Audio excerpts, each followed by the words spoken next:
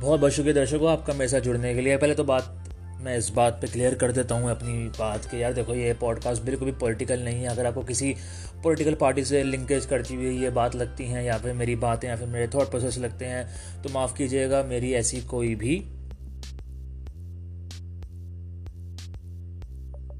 धारणा नहीं है और मेरा कोई भी ऐसा मकसद नहीं है कि मैं इस पॉडकास्ट को बिल्कुल भी राजनीतिक तौर पे या फिर धार्मिक तौर पे लेकर चलूँ। ये तो कुछ थॉट प्रोसेसेस हैं जो कि मेरे दिमाग में आते हैं और मुझे ऐसा लगता है कि उनको आप तक पहुँचाना मेरे लिए बहुत ज़्यादा आवश्यक है। तो आज हम किस चीज़ के बारे में बात कर रहे हैं? आज हम बात कर रहे हैं एक जो हमें बहुत एक कॉमन सी चीज़ सुनने में आती है लोगों से कि I alone can not make a difference. मैं अकेला कोई डिफरेंस नहीं कर सकता समाज के अंदर। कहाँ से आता है ये थॉट प्रोसेस? क्या ये एक लूजर एटीट्यूड है? क्या ये एक एस्केपिज्म है?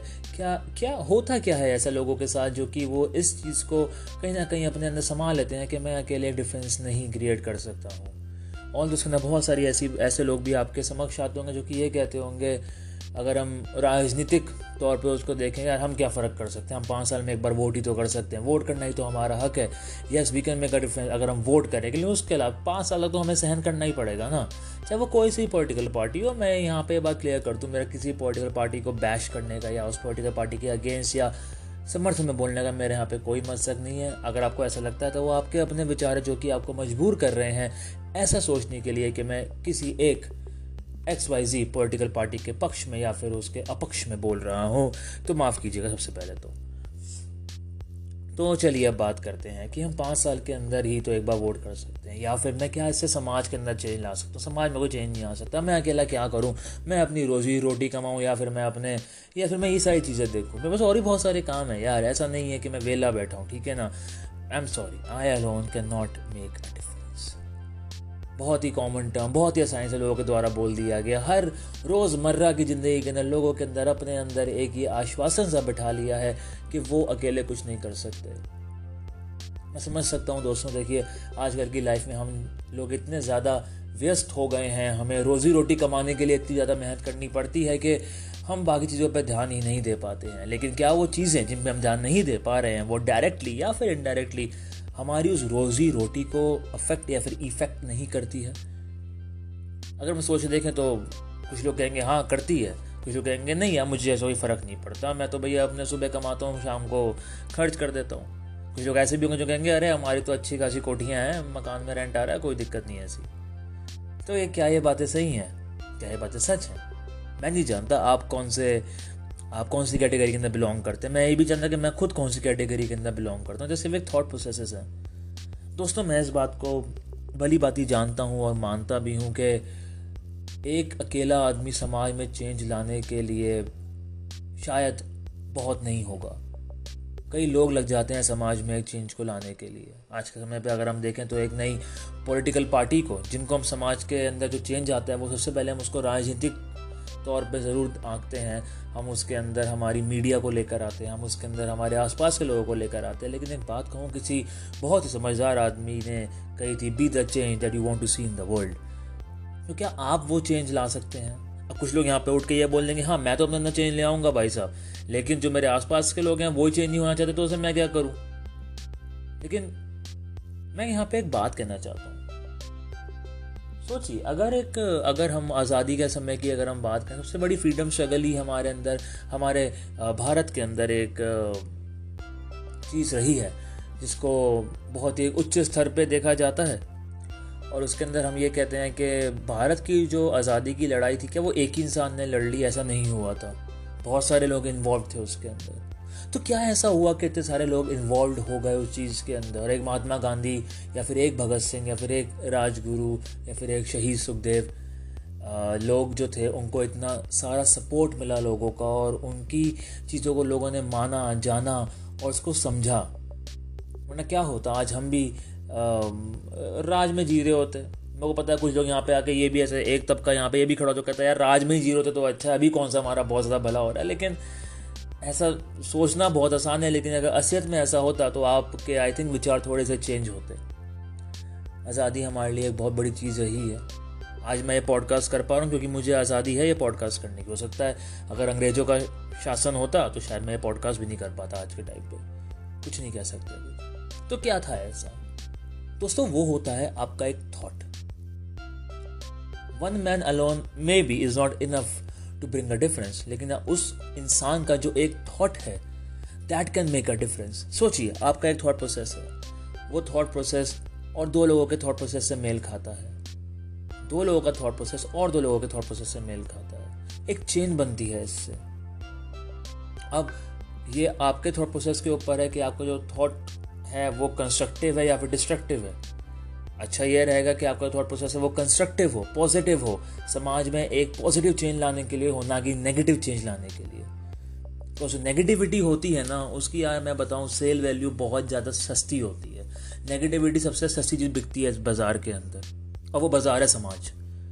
लेकिन अगर आपका थॉट प्रोसेस पॉजिटिव है, भले ही उसकी कीमत बहुत महंगी होगी दोस्त, और वो बिकेगा भी कम, और शायद वो ना भी बिके, लेकिन जो लोग उसको देखेंगे उसको सराहेंगे ज़रूर। और कोई बड़ी बात नहीं है यार, आपके एक उस थॉट से आपके साथ लोग जुड़ते जाएं, भले ही वो आपके साथ पर्सनल लेवल पे ना जुड़े, लेकिन जो आपका थॉट प्रोसेस है वो उसके साथ जुड़े और समाज में एक चेंज आए। कि ये एक पॉसिबिलिटी है। या फिर मैं आज के टाइम पे यही सोच कर बैठ जाऊं, अरे यार मेरे सोचने से क्या होगा, मेरे अवेयर रहने से क्या होगा। मैं सच में बताऊं, मुझे नहीं पता है कि इस थॉट प्रोसेस के पीछे क्या कहानी होती है उस जन की, जो ऐसी बातें करते हैं, ऐसी नेगेटिव बातें करते हैं कि मैं कुछ नहीं कर सकता हूँ। तो फिर मैं आपको एक बात बता देता हूँ दोस्तों, अगर कल को आप समाज के अंदर एक चेंज नहीं देखना चाहते, आपको लगता है कोई चेंज मैं कुछ नहीं करना चाहता, अब मैं रिस्पॉन्सिबिलिटी क्यों लूँ, मैं as a common citizen responsibility क्यों लूँ, ठीक, तो आप फिर ये अपेक्षा भी मत कीजिए कि अगर कल को आप किसी जगह पर जाते हैं और आपसे ब्राइब मांगी जाती है या फिर आपके साथ कुछ गलत होता है तो आप उसके लिए फिर कंप्लेंट करने के भी हकदार नहीं है। क्योंकि शायद अगर आप अपने थॉट को लोगों के सामने लाते पॉजिटिव तरीके से, अच्छे कंस्ट्रक्टिव तरीके से, तो हो सकता है आपके उस थॉट प्रोसेस की वजह से सोसाइटी के अंदर, कल्चर के अंदर, मे बी हमारे पॉलिटिक्स के अंदर भी शायद एक चेंज आता, और उस चेंज की वजह से आपको वो सब सहन नहीं करना पड़ता जो कि आपने किया है। मैं ये नहीं कह रहा कि हमारे समाज से बुराइयां एकदम ख़त्म ही हो जाएंगी हमारे एक थॉट से, नहीं, मैं ये नहीं कह सकता, बिकॉज देखिए ये तो एक इम्प्रैक्टिकल सी बात होगी ये सोचना और ये कहना भी कि हम समाज से पूरी नेगेटिविटी गायब भी हो जाएगी, वो तो एक पॉसिबल चीज़ है ही नहीं, तो हम उसके बारे में बात ही नहीं कर सकते यहाँ पे। लेकिन हम कहीं ना कहीं नेगेटिव चीज़ों को, और जो हमारे समाज में, जो हमारी सोसाइटी में गलत चीज़ें हो रही हैं, उनको अपने थॉट से कम तो कर सकते हैं, लोगों को अवेयर तो कर सकते हैं। अगर आपके अंदर उतनी मेहनत करने की भी क्षमता नहीं है तो मैं ये नहीं कहता हूँ आप अपने, देखिए मैं बिल्कुल ये नहीं कहता कि आप अपने दिनचर्या के काम काज छोड़ दें और आप बैठ जाएं जी दिन भर इंस्टाग्राम पे पोस्ट करें, फेसबुक पे पोस्ट करें, नहीं, मैं इस चीज़ को नहीं कहता। ये बहुत छोटे छोटे चेंजेस होते हैं लाइफ में जो करने पड़ते हैं। कहते हैं चैरिटी बिगिंस एट होम। शुरुआत क्यों ना अपने घर से ही करें, क्यों ना अपने घर वालों को ही एक पॉजिटिव फीलिंग दें हर एक चीज़ के बारे में जो कि होती है आसपास। कल को उन्हें कहीं से कोई चीज़ पता लगती है जो कि आपको पता है गलत है, लेकिन आप, क्योंकि आप तो परवाह ही नहीं करना चाहते, आप तो सोचते हैं मैं अकेला क्या कर सकता हूँ, तो आप उनको ठीक भी नहीं करेंगे। आप एक एफर्ट भी दिखाएंगे उनकी उस गलत फहमी को सही करने के लिए। आपको पता है उस गलत फहमी से क्या क्या चीज़ें होती है हमारे समाज के अंदर। वुमेन एम्पावरमेंट को इतने सारे साल लग गए, लोग इतने ज़्यादा इलिटरेट रह गए हैं, आज भी हमें धर्म के नाम पे बांटा है तो और हम बड़े आसानी से बढ़ जाते हैं। क्यों? किसी एक जन ने अपने एक थॉट को उस टाइम पे ये सोचकर मार दिया होगा कि मैं अकेला कुछ बदलाव नहीं ला सकता, और आप सोचते हैं कि आप वो एक जन हैं। आपके जैसे हजारों, लाखों, करोड़ों इस विश्व के अंदर ऐसे जन होंगे जो आपकी जैसी ही सोच रखते होंगे। क्या आप ऐसी सोच का हिस्सा बनना चाहते हैं? मैं ये नहीं कह रहा आप बाहर जाइए, आप मोर्चे लगाइए, आप नारे लगाइए, पॉलिटिकल पार्टीज ज्वाइन कीजिए, या फिर आप एक पॉलिटिकल पार्टी अपनी खुद की बना लीजिए, मैं ऐसा नहीं कह रहा हूँ। लेकिन एटलीस्ट हम जिन लोगों के कॉन्टैक्ट में आते हैं उनको अपना एक पॉइंट ऑफ व्यू है, जो हमारा थॉट है वो तो शेयर कर ही सकते हैं। अब वो माने चाहे वो ना माने, वो उनकी इच्छा, लेकिन हम अपना एक थॉट प्रोसेस तो मेंटेन कर सकते हैं। तो चलिए, यही थी मेरी आज की पॉडकास्ट। आशा है मेरे विचार आपको कुछ हद तक सोचने पे मजबूर ज़रूर करेंगे। हो सकता है आप मेरे विचारों के साथ समर्थन में हो या फिर असमर्थन में हो। मैं सुनना चाहूँगा आपसे इन विचारों के लिए, आपका इन विचारों के ऊपर, मेरे विचारों के ऊपर आपका क्या कहना है। अगर अच्छा लगे तो आगे अपने दोस्तों को सेंड करो, उन्हें भी अच्छा लगेगा। तो एक जो मेरा ये थॉट है कि you should stand with your thought processes, have a positive thought, do your own constructive criticism is very important guys, without it no change will be occurring in the society। और अगर आप भी उस change का और अगर आप भी उन लोगों में से हैं जो कि उस चेंज को लाने में इंटरेस्टेड ही नहीं है, तो माफ़ कीजिए जनाब, अगली बार अगर कोई आपके घर में घुस कर चोरी करता है या फिर डकैती करता है या फिर आपके साथ कुछ गलत ऐसी चीज़ होती है, तो आपके पास जो हक है उस चीज़ के अगेंस्ट बोलने का, वो कहीं ना कहीं कम ज़रूर हो जाता है। चलिए इसी के साथ इस पॉडकास्ट को ख़त्म करते हैं। माफ़ कीजिएगा, भूल चूक माफ़, अगर कुछ गलत बोल दिया हो मैंने। अलविदा लेता हूँ आपके साथ।